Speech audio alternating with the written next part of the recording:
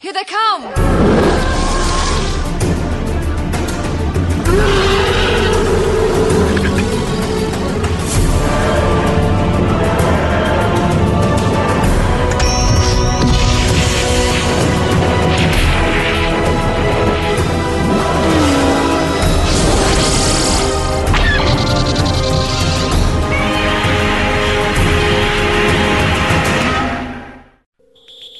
Hello and welcome to episode 156 of Effectively Speaking, the podcast that takes a look at some of the special effects sequences of film and television, be they classic, average or duff. I'm your host Eric Moore, and today I'm joined by Chris Irons to discuss the final battle between Superman and Nuclear Man in Superman 4, The Quest for Peace. We're on express elevator to hell, going down. 2, 1, mark. If we're talking Superman 4, then I guess one of us is Superman and one of us is Nuclear Man, and I know which one you want to be, Chris. Well, Chris, I guess Superman, obviously, but I don't know. Even he looked kind of like he was done with it at part 4. All right, yeah. The caveat then is you are Superman, but from 1 and 2, not Superman 4. Correct. Superman. Yes, I'd like that better. Everybody likes that better, you know. Oh, here we go. I mean, you are our go-to guy for Superman talk. Well, yeah, it's I'm loving it. This is a whole other conversation. Did you see that Zack Snyder one yet? No, I haven't. No, I mean, over here in the UK, we don't have HBO. We have a thing called Sky, and we don't subscribe to that. So, okay. Plenty of people I know have seen it, but no, I'm not subscribing to another bloody channel just to watch one thing. So I can wait. I'll get it when it comes out on Blu-ray eventually, I'm sure. I did see there's a Blu-ray steel disc thing coming out soon. Yeah. But what have you been hearing from your friends and people who have seen it? Well, some people like it, and some people say, well, it's still a mess, but now it's a bit more of a coherent mess. So I agree. I agree with both of them. It is. I really enjoyed it, but you're right. It is. I never hated the first whatever version of it, and I enjoyed it. But this one explains more and more backstories about stuff, and seeing Henry Cavill in the black outfit was pretty cool though. Where does he rank? Do you go Christopher Reeve, Cavill, then Ralph? No, I do Reeve, Ralph, and then Cavill. Oh right, okay. Because I think Ralph was a great, I don't want to say impression of Christopher Reeve, but remind me of Christopher Reeve more than... He was channeling Christopher Reeve, wasn't he? And I'm going to hold off on saying anything because I tried to watch Superman Returns a few days ago, but no, I mean... Next time we're talking Superman, Chris, it will be for Superman Returns, all right? Okay. All right, but no, let's not... Can we just skip this episode and start that now? I think that's what people do if they have that Blu-ray box set. Yeah, this disc doesn't come out very often, does it? Superman 4. No, because I watched it on HBO Max, like all the DC movies, and I have them down here on Blu-ray and DVD. But I was like, well, I'll just for HBO Max. I had a hard time finding what you said because I was like, where's it? And then I found it. Yeah, right, okay. This could be potentially the last time I ever watch this film. I mean, it is a turd, isn't it? It's a stinking turd of a film. It is. It's now, sad. When it came out, when it was announced that they were going to make a Superman 4, do you remember, were you old enough to remember seeing in the press that they're going to make another one? I don't remember, you know me and my memory. True. I don't, but I know I was probably dying to see it because it's like, I think after part 3, which, you know, is a step down from 1 and 2, I'm like, well, how bad can part 4 be? Mm-hmm. And then it had an answer. You did have an answer, yeah. And I you know, when it was announced, I was just horrified because, you know, yeah, Superman 3, it was bad, but it had its moments. I mean, we've done an Effectively Speaking on it, haven't we? You know, the Clark Kent versus the bad Superman. I mean, that is a terrific sequence. It is. But when they announced it, and they announced that Canon Films were going to make it, that's what horrified me because, you know, I was a projectionist by that point, and I'd shown a lot of Canon films, and for me, Canon films equaled crap, right? That they were just very, very low budget films, terribly made, terribly acted, no production value, no redeeming qualities. You know, you had the likes of, you know, the Lemon Popsicle films, and then just all these schlocky rip-off films that, you know, way at the bottom of the bill of any other film that we were showing, and they just had a terrible reputation. And then to find out that Cannon, of all people, were going to be making it, it's like, no, not to Superman, Superman. And I'm picturing the Cannon opening for like Stallone or Schwarzenegger films back in the day too. Sometimes. Yeah, I remember the other projectionist I worked with. He said if it says Cannon at the start, it's going to be a bad film, you know, and he was absolutely right. And a few years after this film we're going to talk about today, the cinema I was working in was bought by Cannon, right? Oh shit, that's you were like, oh no, yeah, Cannon film.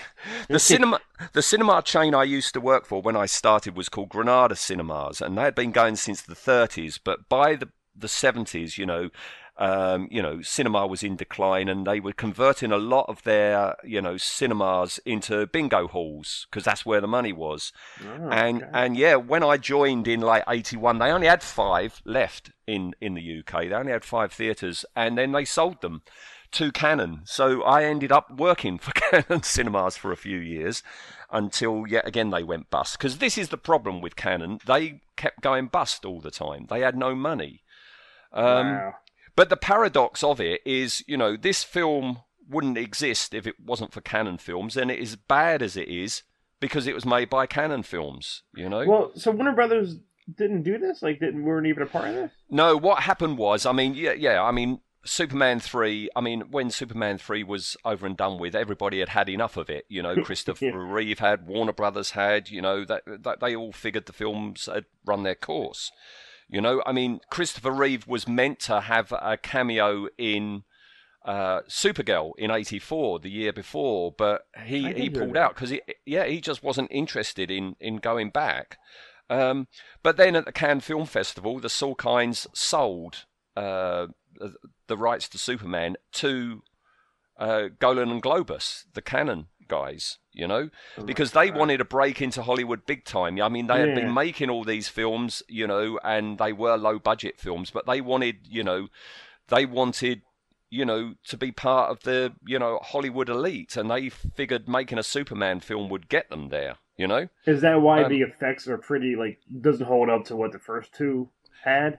Everything that we're going to talk about today, everything can be boiled down to money and lack of money, because Cannon they paid $5 million to, you know, make Superman films. They had no money. They were in real bad straits at that time. You know, they were virtually bankrupt, because what they did is what an awful lot of companies did, like Hammer did back in the 50s and 60s, and Roger Corman did, is you come up with an idea for a film. Right? Very often all you've got is a poster.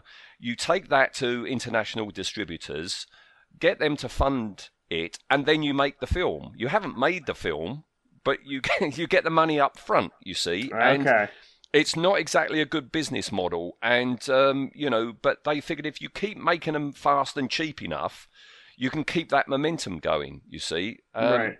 Hoping each time that they'll break big with a big film, but they never did. So it's not the best idea, and you know, finally it came home to roost for them. And by the time they were making, you know, or spent that $5 million, they were already $90 million in debt. Oh wow! Yeah, just as they were prepping Superman. So off they go. They think they're going to have this huge Hollywood blockbuster. You would have thought they would have gone, well, Superman 3 didn't do as well, maybe we shouldn't make a Superman 4, but yeah, they weren't the brightest of guys for making decisions, you know. They had already given Christopher Reeve $6 million, okay, wow, to come back. It was $6 million along with director and script approval. Do you know how much this made, or in the box office, or no? Not a lot. Not as much. Really, not as much as they were hoping, because they were hoping, well, this is it. We're going to we're going to make it big time in Hollywood. They actually were prepping at the same time a Spider-Man film. Cannon were going to make a Spider-Man film off the back. They were so sure that Superman 4 was going to be this big blockbuster that they would then ride the wave and come up with a Spider-Man film, right? Can you imagine that one? Yeah, no. I mean, the TV show from the 70s was bad, but I guess it would have been worse. But yeah. So there's Christopher Reeve. They've promised him all this is going to be fantastic, blah, blah, blah, blah, blah. He had first choice on director approval, and his first choice was Ron Howard. He wanted Ron Howard to make it. Oh, I would have liked seen a Ron Howard Superman film. I don't know how long Ron Howard would have lasted, though, after what we're going to talk about. But no, okay. he couldn't do it. He was busy getting ready for Willow. So okay. Yeah, he couldn't do that. The studio wanted Wes Craven because he was big. The first Nightmare on Elm Street had just come out, and so they wanted him, and they arranged a meeting with Christopher Reeve and Wes Craven, and both of them took an instant disliking to one another, so that didn't happen. Right? Right? I can't even picture Wes Craven making a superhero movie. No, it's like when they say about David Lynch doing Return of the Jedi. I don't think so. You know? No, it doesn't line up. Yeah. No. So they're looking around. They're prepping. They're getting ready. I don't know if you know, but in the original script, the adversary that Superman was going up against was Bizarro. I did hear that. Which, a different actor, do you think? It would have been... No. Again, Cannon not being able to figure out things. They wanted Christopher Reeve to play Bizarro. I guess because of part 3, I guess they put it in their minds kind of thing. Like, it would have been cool to have his hair different and maybe, his outfit all, purpley and backwards, Yeah, with the backward S and the clay-like face and everything, but Christopher Reeve goes, right, you've paid me $6 million to be Superman. If I'm going to be Bizarro, that's $12 million. I was just thinking, good for you. Yep, double the roles, double the price. So that nixed that idea. That would be cool, though. I would like that. It would have been cool, but they kept that idea, didn't they? They kept the idea of, cloning using Superman's DNA, and that's how we ended up with Nuclear Man. Of course, there was an earlier version of Nuclear Man, which is the one that you can see it on the Blu-ray extras. This first version, which was going to be more like a Frankenstein's monster affair, and that was Clive Mantle, and he looked awful. It was an awful outfit. He's got this awful fright wig on, and the scenes were so bad. They were so bad that Cannon themselves realised they were so bad. And they scrapped that idea, and that's why they then came up with what we've got, right? But the big problem was, and here we go, this is answering your question from earlier, a month before shooting, right? Mm-hmm. The Warner Brothers had given them $36 million, right, to make this film, okay? Cannon, a month before they were due to start, halved it. They slashed it to $17 million, right? The remaining money they siphoned off into other projects like Spider-Man and to pay off debts. All right. Okay. So, yeah, with this massive budget cuts had to be made in Superman 4. And I'm afraid the main victim of these slashing of the budget was the special effects. Oh, and it shows. And it's sad. Oh boy, does it? All right. It's sad because when you remember the part 1 and 2, when he puts his arm up and when he saves Lois and bye a friend and he just takes off. Yep. Damn, Christopher Reeve's flying. Yep. That was the tagline for the first film. You'll believe a man can fly. Yeah. You certainly can't by the time of 4. But No. if we talk about the sequence, then I'll tell you what went wrong. All right. Okay. All right. So let's get into this sequence. Sorry, Chris, you've got to try and think about it now. Well, I have it on my phone here too. I'll be fast forwarding and playing it, so just to the last. All right.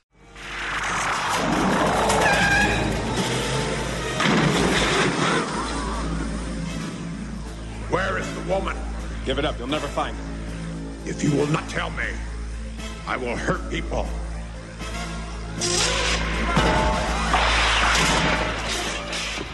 When I put it in the Blu-ray, I did try watching the beginning, right? And you got the Canon logo come up, and it's like, oh my goodness.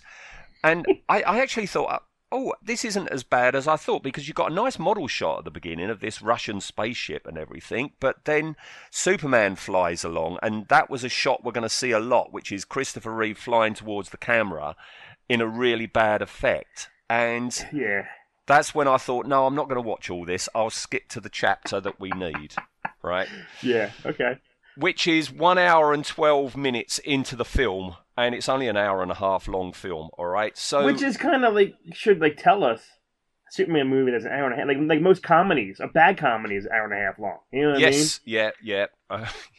Yeah, well, thankfully we have only got an hour and a half of this dross that exists, right? So, Right. so yeah, right. The sequence we're talking about today, it's when Nuclear Man lands, demanding to find out where the woman is. So there he is. He lands, right? Why What do does you think of- Why does he roar? Why does I he don't roar know. and scream? What? I've got questions. Why does he roar? Why are there animal noises? I mean, is this meant to make him like scary or thrilling or anything like that? Do you think? I don't know, but I was telling Tim that I was going to do this with you, and first thing he always looks up like, oh, what else has Nuclear Man done? I think he said Not a like lot. yeah, like 3 movies, I think, and like, but I told him if this guy was doing conventions, oh my god, sign me up. I will definitely get a stupid Nuclear Man picture signed. Would you? Yes, Right. yes, I would. Would you or no? Would you just walk past him and wave? I would. I would snub him. I would totally snub him.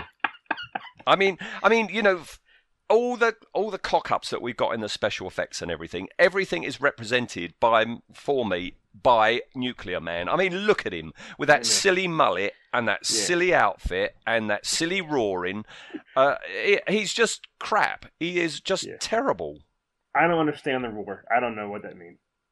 Because he does. He lands and he does this roar, doesn't he? And we've got this silly electricity effect I don't going all understand around him that as either. well. Like how is when I the don't. taxi cab pulls up and the electricity stops it? Like what's he doing? That's his power? Electricity? Well, he is nuclear, isn't he? So yes, All I right. guess so. Yeah. Okay. Now this guy is no actor, is he? I mean, No. Tim said he was in 3 other things. They were TV things. This is his one and only film appearance, right? And I can quite believe it. He's not an actor. His name's Mark Pillow. That's all right? it. Yeah. Mark Pillow. Yeah, and he's an ex Chippendale. Wow, I can see that. I can see that. Yeah. He is a total 80s Chippendale with that hairdo. Yeah, his hair and his body. Yeah, his body is toned and fit, absolutely, and it is kind of greasy. Yeah, but but the other thing is, he is a clone of Superman. So why has he got a blonde mullet if he's a clone of Superman? Isn't he though? Isn't part of Lex in him? Like, isn't it his voice? Lex's voice? Yes. Well, yeah. Mark Pillow is not an actor. When he demands, "Where is the woman?" That's Yeah. Gene Hackman's voice. Yes, yeah. Gene Hackman dubbed over him. Now, whether that's a nod, that being clever and it's a nod that he's got part of Lex Luthor's DNA, or it's like, shit, this guy can't act, we've got to dub him. Maybe I don't know. Yeah, I wonder how his real voice actually is. I don't want to. I mean, if he goes to a convention, you can find out for yourself, but you can do that, not me. All right. Okay. All right. I'll take the bullet. Okay. You can take that bullet. Yes, yeah. So, yeah, I mean, he asks Superman, where is the woman? And he says, if you will not tell me, I will hurt people. Mm-hmm. And yeah, the script isn't exactly Oscar material, is it? Right. And yeah, we got lots of these stage cars exploding, which, Superman just puts out with his cold breath. I've also got to point out here something that, I mean, you've never been to the UK, have you? No, I'm not. Right. There is I mean, I grew up on American TV and American films, right? And I live in the UK. I have all my life. I can tell when something's in America and when something's in Britain, right? Oh, and okay. this film was totally and utterly filmed in England, right? So when you see, Lois Lane down, in the underground, that's not America. That is a London underground. Matt will tell you, a London underground looks like a London underground. It does not look like anything It doesn't look like any subway in America, all right? Okay. I haven't gone there. This is the only bit of the film that I've seen, for this, because I can't bear to watch the rest. But I do remember there's a bit where you've got Lex Luthor and that idiot sidekick nephew that he's got. Yeah. Traveling, they're meant to be going down the freeway, right? But we don't have freeways. We have motorways, which are like 2, maybe 3 lanes, very, very small. Don't look like anything that you get on a freeway in America, right? Not for one. If anyone British watching Superman 4 goes, that's not Metropolis, right? That's not America. And it was because they mainly filmed this film in a place called Milton Keynes, right? Which is a town which did not exist until, I think, the late 80s, right? Okay. And it's just a crappy town with lots of out of town, shopping centres and things like that, right? And boy, it looks like it. So when you see this bit here where you've got cars spinning around and standing on end and stuff like that, I don't believe for 1 second that we're in America for any of this. No, you can tell it's some back lot, but why are the cars so damn close to one another? Like, I think it's a parking lot and not a street kind of thing. I think what it is, they've only got maybe like 10 cars, so you've got to push them all together so it looks like you've got more. It's something like that, I reckon. That makes sense. Okay. Yeah, and it is really rubbish. I mean, this whole bit before we get into the flying off is really rubbish. I mean, did you notice that you get some police cars coming along, right? Yeah. And they yeah. stop. Okay. Yeah. Yeah. And when they reverse away, yeah, they haven't reversed them away. They've reversed the film. Because the people, like, this is the part where where Reeve is like, don't do it to people, and I always make fun of that because. Okay. Yeah. Yes. And if you watch the people, they're going backwards because they couldn't even be bothered to film the police cars reversing out of the shot. They just used the shot of them arriving and then played the film backwards. Well, I guess that saves money. I guess, right? That's the way they can save some money. Yeah, I suppose. Well, saving money yet again. The bit when Nuclear Man levitates those people and they go up into the sky, right? Yeah. What?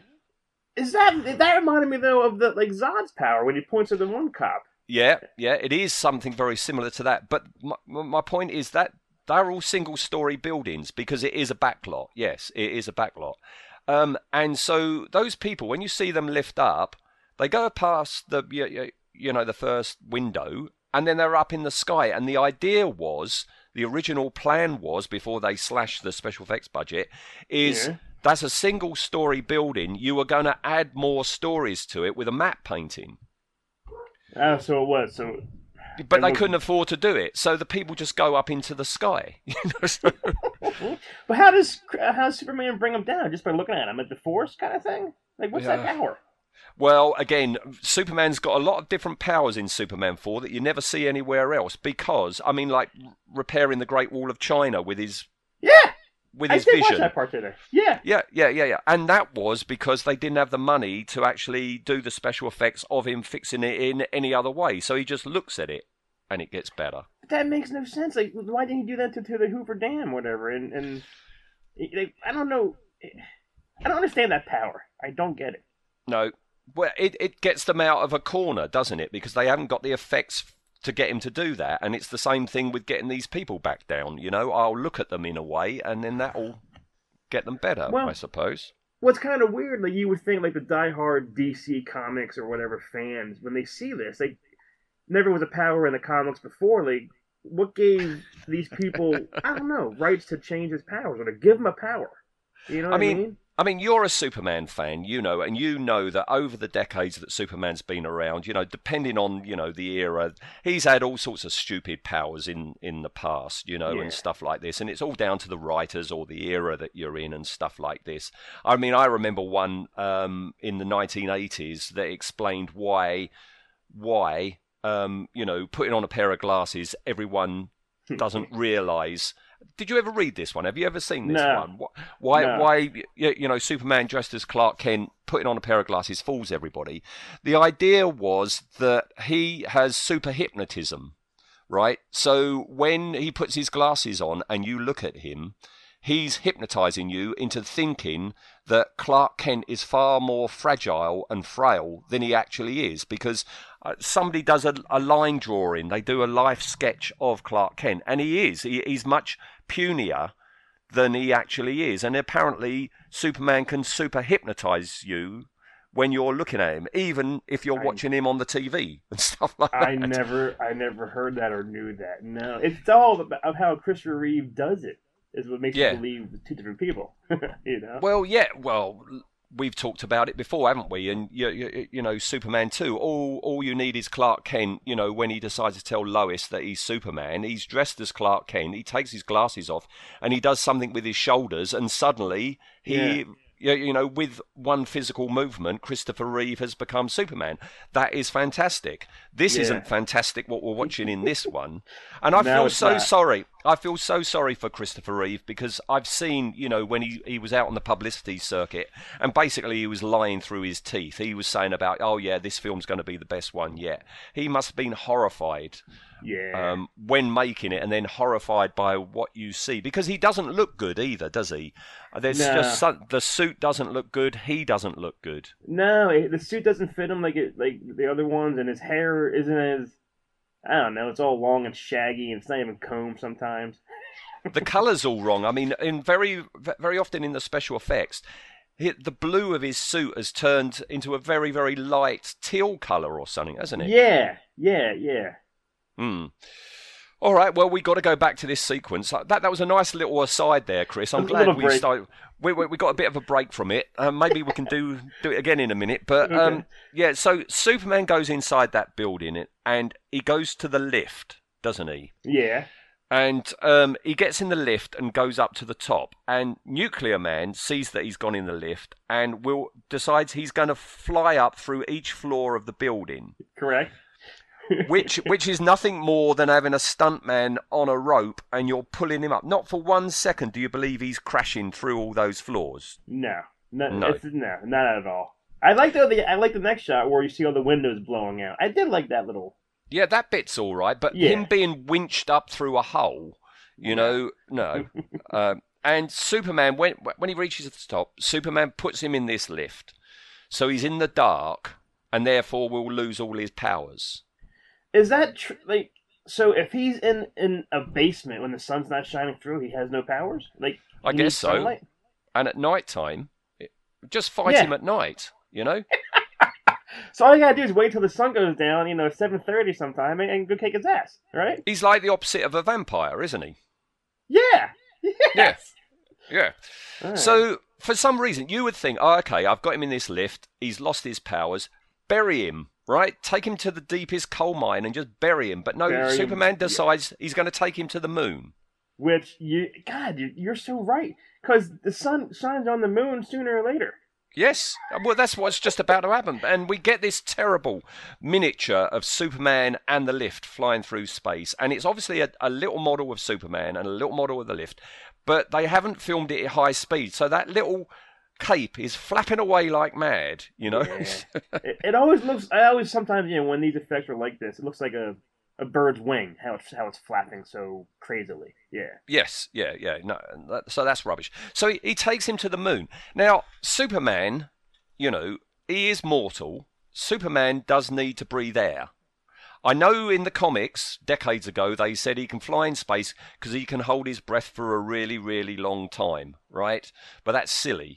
I mean, we were just talking about the Brandon Routh one, weren't we? And, the beginning of that, he's gone off into space trying to find the remains of Krypton. And when he crash lands back at Smallville, he's got a spacesuit on. Superman does need to breathe air in space.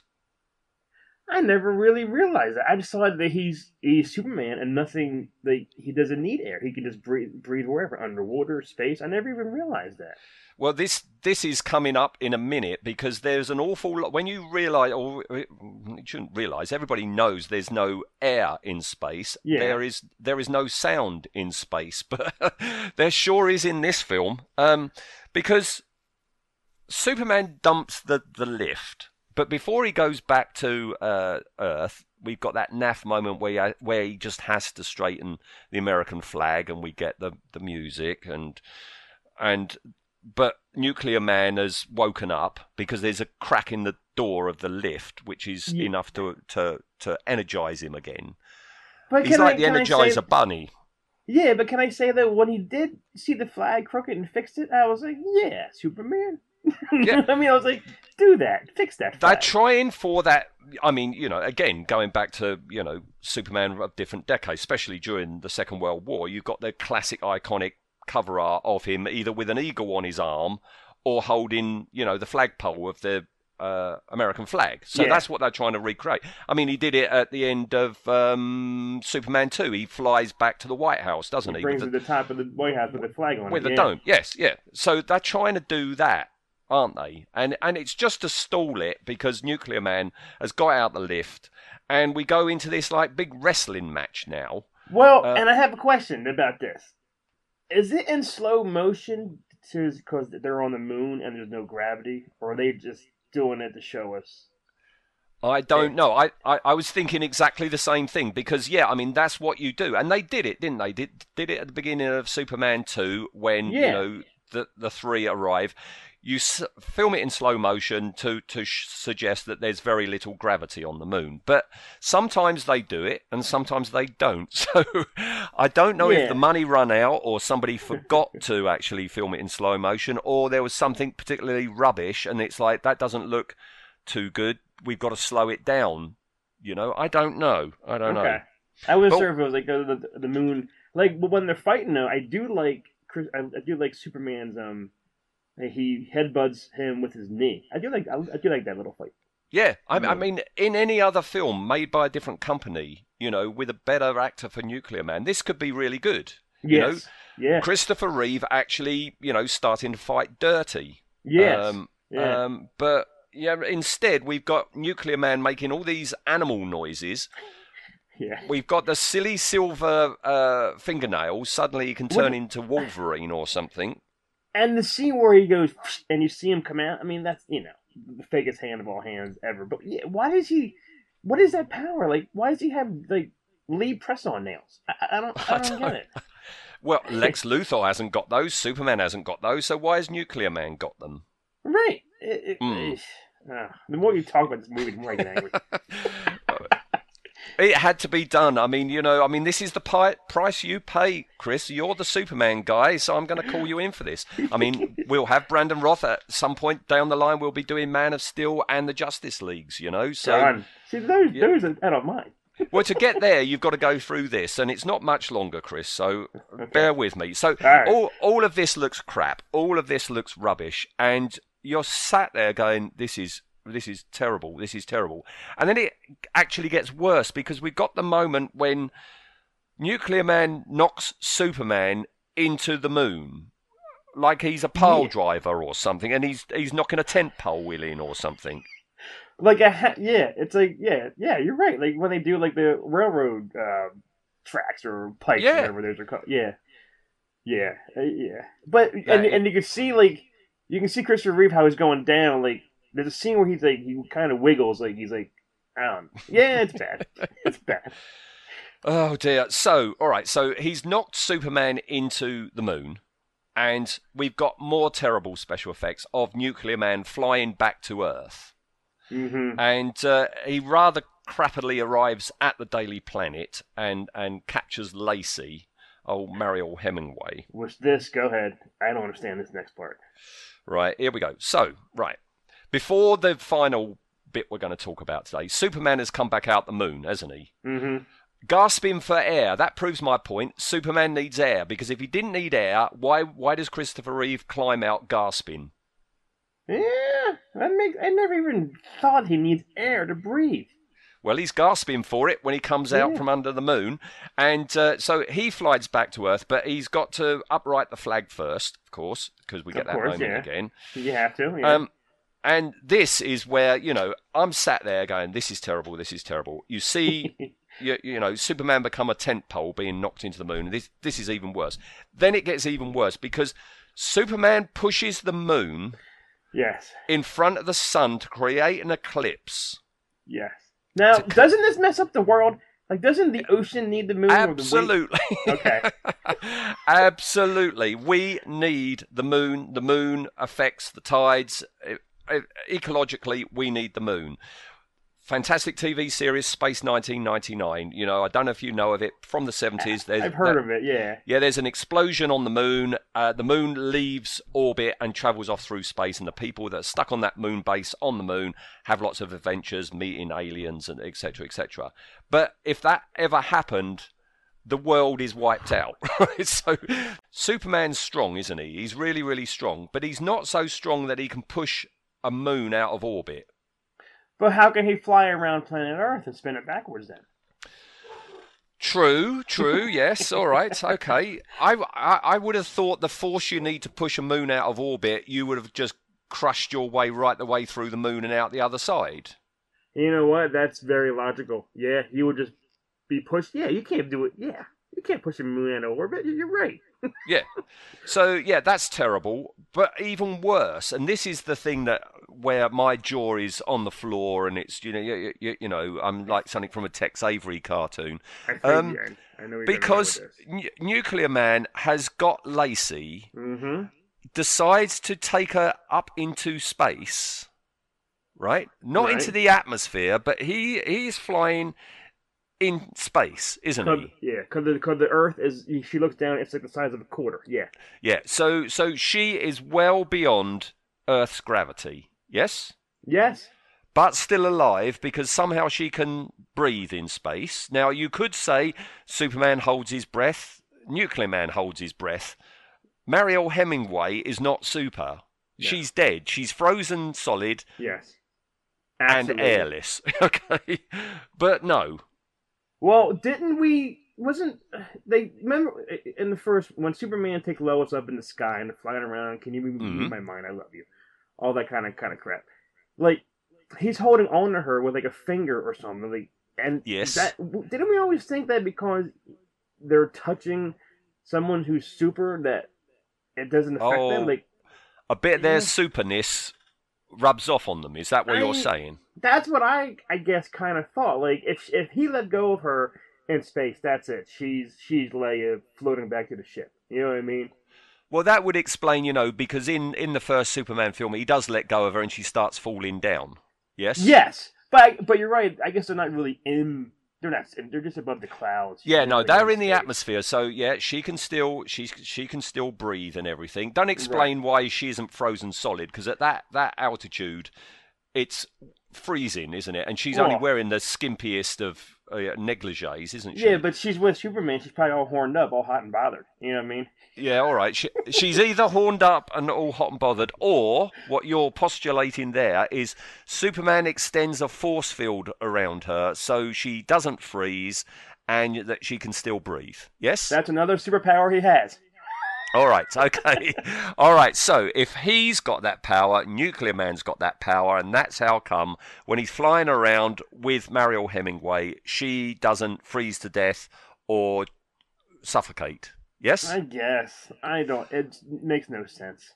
It doesn't make any sense, because I'm leading to the big problem, which is next, which is he loses all his energy because the eclipse has happened. Yes? Mm-hmm. Yes, you've just said that they are so high up, the Earth is like the size of a dime below them. Right. He drops her and she falls down. But she's holding on to his body still. I guess holding on to his arm.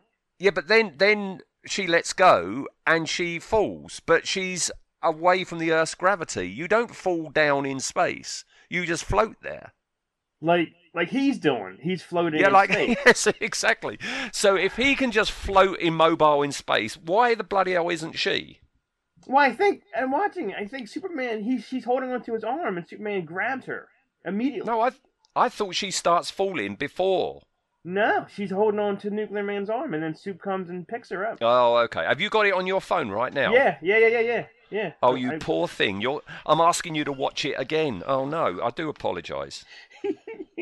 Well, anything for you, Eric. Oh, thank you, Chris. So he returns her to Earth. Yes. Yes, he takes her back. Yeah, and she's perfectly fine. Yeah, and then he goes up, finds Nuclear Man, and drops him in a nuclear reactor. Yes. Which energizes the nuclear reactor, and everybody's lights start flickering. Everyone has free power for like 10 minutes. Yes. Yes.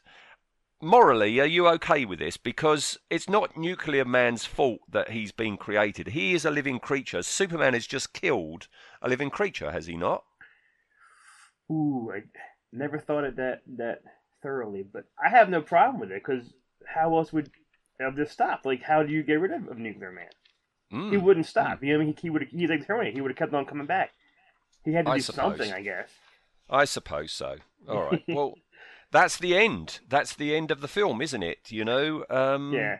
And the end of Nuclear Man. And I think Nuclear Man, yeah, I mean, he does sum up everything that's wrong with this film. If you're going to boil it down to one thing, let it be Nuclear Man, because he's terrible. The effects are terrible. The effects of him are terrible. It is a horrible effect sequence. This is one of the worst ones I think we've ever done. Usually, why does he fall into the nuclear thing with his arms up? I don't know. Okay. I don't know. Right. We mustn't think for this film. I mean, usually when we have a subject, I mean, you know, the remit of the show is, you know, classic, average, or duff, isn't it? You know, and this is a duff one. But usually in a duff film, there are some redeeming qualities. You know, you watch an old 60s Godzilla film and the effects are kind of duff, but they're endearing. You know, there's something positive to be found in amongst, you know, there is a diamond in a dog turd, as they say. But there isn't. I mean, Superman 4 is a solid turd. It really is. And it's like I've always said, like, how can some of the greatest movies that you love your whole life have the worst sequels that just I don't want to say it ruins from the first two, but it just scars it. It just, like, you know, don't watch these, but watch these kind of thing. You know what I mean?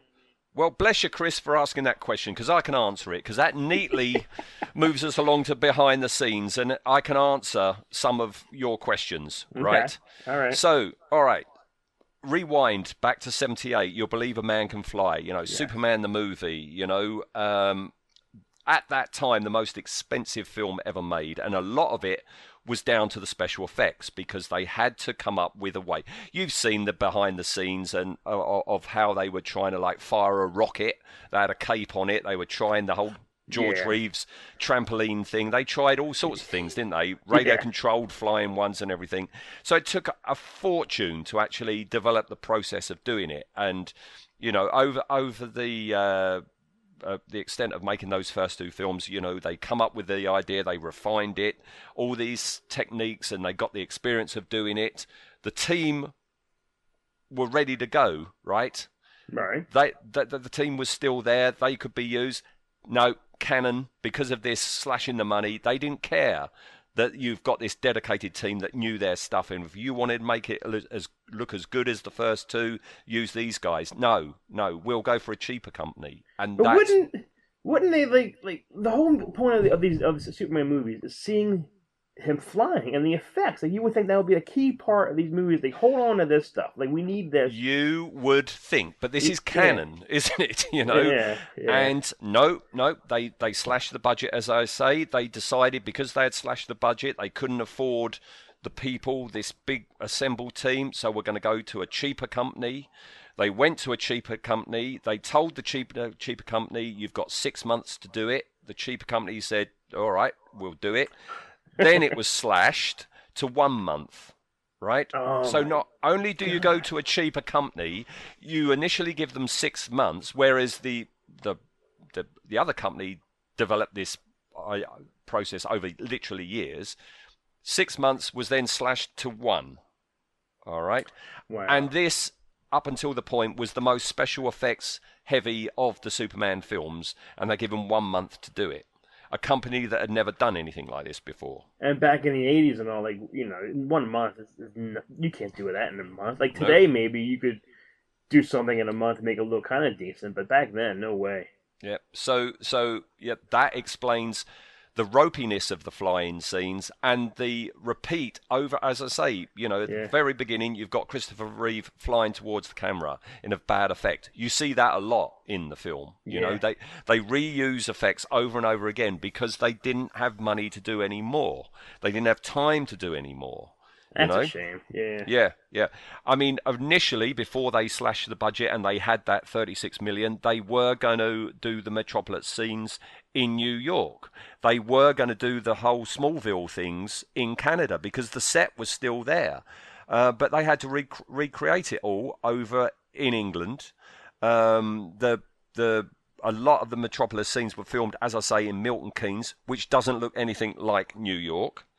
And as I say, we don't have big buildings in England, you know. Outside of London, we don't have skyscrapers, and the skyscrapers we've got in London didn't start being built until the 80s and 90s. So they were going to enhance these small British buildings with matte paintings that would make you believe you were in Metropolis, but they didn't have the money to do it. So you're left with these diddly squat little British buildings, you know. Right. Yeah. I haven't gone back and looked at it because I can't bear to watch more of this film than I have to. But in the first two films, right, when Christopher Reeves flew, he had a special flying harness on, right, underneath his uniform, okay? And, but to hide it, he was wearing larger than normal red shorts. Okay.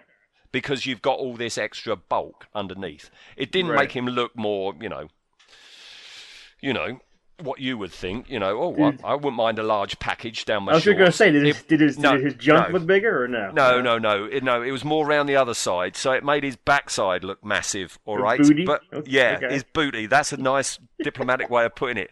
But the problem was, I mean, in the first two films, they got round it by you either strategically moved the cape to hide it, or it was camera angles, or it was cuts. You didn't see his big red booty. But apparently, if you do watch this film, and I'm not going to go back to try and find it, there are scenes where this harness is clearly visible, and he's got the most enormous backside in the film. Oh man, now I have to watch it to see where his big booties are, you know? Please don't. There's a stuntman called John Lees. Okay, and he did a lot of stunts in Aliens. He did it in Flash Gordon and the Bond films and stuff like that. And he was, I don't know if he was the stuntman for Christopher Reeve or Nuclear Man, but during this moon fight, his harness broke and he fell 20 feet. Oh. It injured him, and that ended his film career. That was the end of him being a stuntman. Oh my God. Yeah, he was awarded. He went to court. He sued them because they were cutting corners, and he took Canon to court and sued them. Won $250,000. That was taken out of the budget as well. You see, so all this wasn't helping at all. Nuclear Man himself, as I say, he was an ex-Chippendale dancer by the name of Mark Pillow. And he took the role in the hope of it jump-starting his acting career. He thought he was going to be another Arnold Schwarzenegger or another Lou Ferrigno. But no, that didn't pan out. Did this kill it? Because he didn't do anything. Like, did this end it? You know what I mean? Yep. Like, wow. Well, if you're a casting director and you watch him in Quest for Fire, you don't go, oh, that's my man, do you? No, I guess. But what if they were making a Chippendales movie? He'd be perfect, you know? Oh, yes, Chippendales the movie, maybe. Chippendales the movie. And apparently there was meant to be more of this film. There was 45 minutes. They cut 45 minutes out of this film because, you know, they were so desperate to get their money back, because I think by then Cannon had realised this isn't going to be, you know, the blockbuster that we had hoped. So they cut 45 minutes out so you can have more showings per day in a cinema. Hopefully that will garner more money. All right? Make more money, yeah. Yeah, but it didn't. They need Zack Snyder's edition now of Superman 4, you know? No, you can't polish a turd, you know. You cannot polish a turd. I can't see, I mean, you know, on the Blu-ray there are, you know, you see that there was more of a romance between, you know, Clark Kent and Mariel Hemingway and stuff, but I don't think putting that back in would save it, you know. I mean, the trouble for this film was there before they even filmed their first day shooting. The money was gone, you know. Yeah, you're right. And yeah, and there it is up on the screen to be seen. And boy, yes, not a good film. Not a good film. I can't. No, it's not. I have never ever seen anyone say I'm rather fond of Superman 4, or God forbid, it's my favourite of the films. Those people do not exist. They can't. They can, but they're in an asylum somewhere. You know? They keep talking to the wall constantly, and they don't get a response. Yeah. Yeah, man, oh man, oh man. So you and I, Chris, we have to vote out of 10 what we rate these special effects. They're all horrible. Like, well, I can't give it a 0. I ain't doing that. I'm not that mean. But see, the whole fight scene on the moon, that's not really, I guess, special effects, right? No. It is when they start lifting each other up, and you've got the lightning effects and the silver fingernails and things like that. Oh my god! Why do I have to go first? I'll go first. Do you want me to go first? I have a number in my head, and I'm going to keep it. Yeah, you go first. I'm not changing mine. I will not change mine due to what you say. Okay. All right. I can't give it a 0, right? Right. Because it's got Christopher Reeve in it, and Correct. because of that reason, I'm going to give it a 1. Ooh, the thing I had in my head was a 2. A 2. All right. So it's a 1.5. But I was giving it a 2, maybe for you're exactly right. It's a Superman movie, and there is some when they're fighting and they're kicking and they're floating in space. There is a few things like, oh, that's pretty cool. And when he knees him in the face. I mean, I know it's not a special effect, but that's a cool scene. Yeah. I'm giving a generous, I guess, 2. All right. So that's 1.5. Yeah. Which is the lowest. No, I actually I haven't got my pieces of paper near me with all my notes and everything. I think there is actually a worse superhero rating that we've been given. Yeah, and I think it's when your old mate Tim was on the show, and we were talking about Spawn, right? And there's a scene in Spawn where he crashes through the skylight. They're copying Batman, and it's him with his CGI cape. I think that possibly might be worse than this. Wow. Well, that's kind of good then for Superman. Then he beats Spawn. All right. So thank you for talking with me today about this. It had to be done. As I say, you're our go-to Superman guy on this show. Thank you. I thank you for the first 2. and the following couple that are coming up. Yes. Things can only get better after Superman 4. The only way is up, as that song used to go. Up and away, actually. Oh, brilliant. What a great way to end it. Thank you, Chris. See, you're the Superman guy. I didn't even think about that. Yes, the only way is up, up, and away. I'm going to write that down and have that for the blurb on Neozaz, okay? Okay, all right. Take it. Okay, I'm making a note. Yeah, thank you very copyright Chris Irons. Yeah. That's right. All right. Okay, excellent. Well, thanks for your time today, Chris. Thank you, Eric. It was super. All right, I will be in touch at some point, and we'll talk about a much better effect next time, all right? Sound good. All right. In fact, I'll tell you what, you choose it, because the last time I asked you about this, that's when we did Jaws. That was all your idea, wasn't it? Quint's death in Jaws. Yes. So have a think about a special effects sequence that you like, and we'll do that next time. Now, see, I think I'm going to torture you because part 4 of Superman is the worst. Am I right? Yes. I agree. Oh, you're not going there. You're not talking Indiana Jones.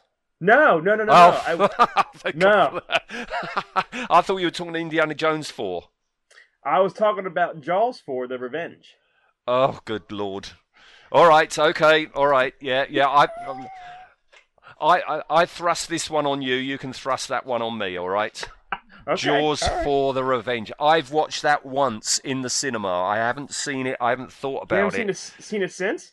No, I've never seen it. I saw it once, and I was paid to watch it. Yeah, so this time I won't be paid to watch it. Oh, blimey. That is a film I haven't seen in many a year. All right. I think I'm going to pick at the end. I want to pick when the boat when the shark jumps out of the water and screams and the boat stabs him. All right. Okay. You're welcome. Challenge accepted. Yes. All right. Okay. Perfect. All right. Excellent, Chris. Thank you very much. Thank you, Aaron. See you, buddy. Bye-bye. Bye-bye.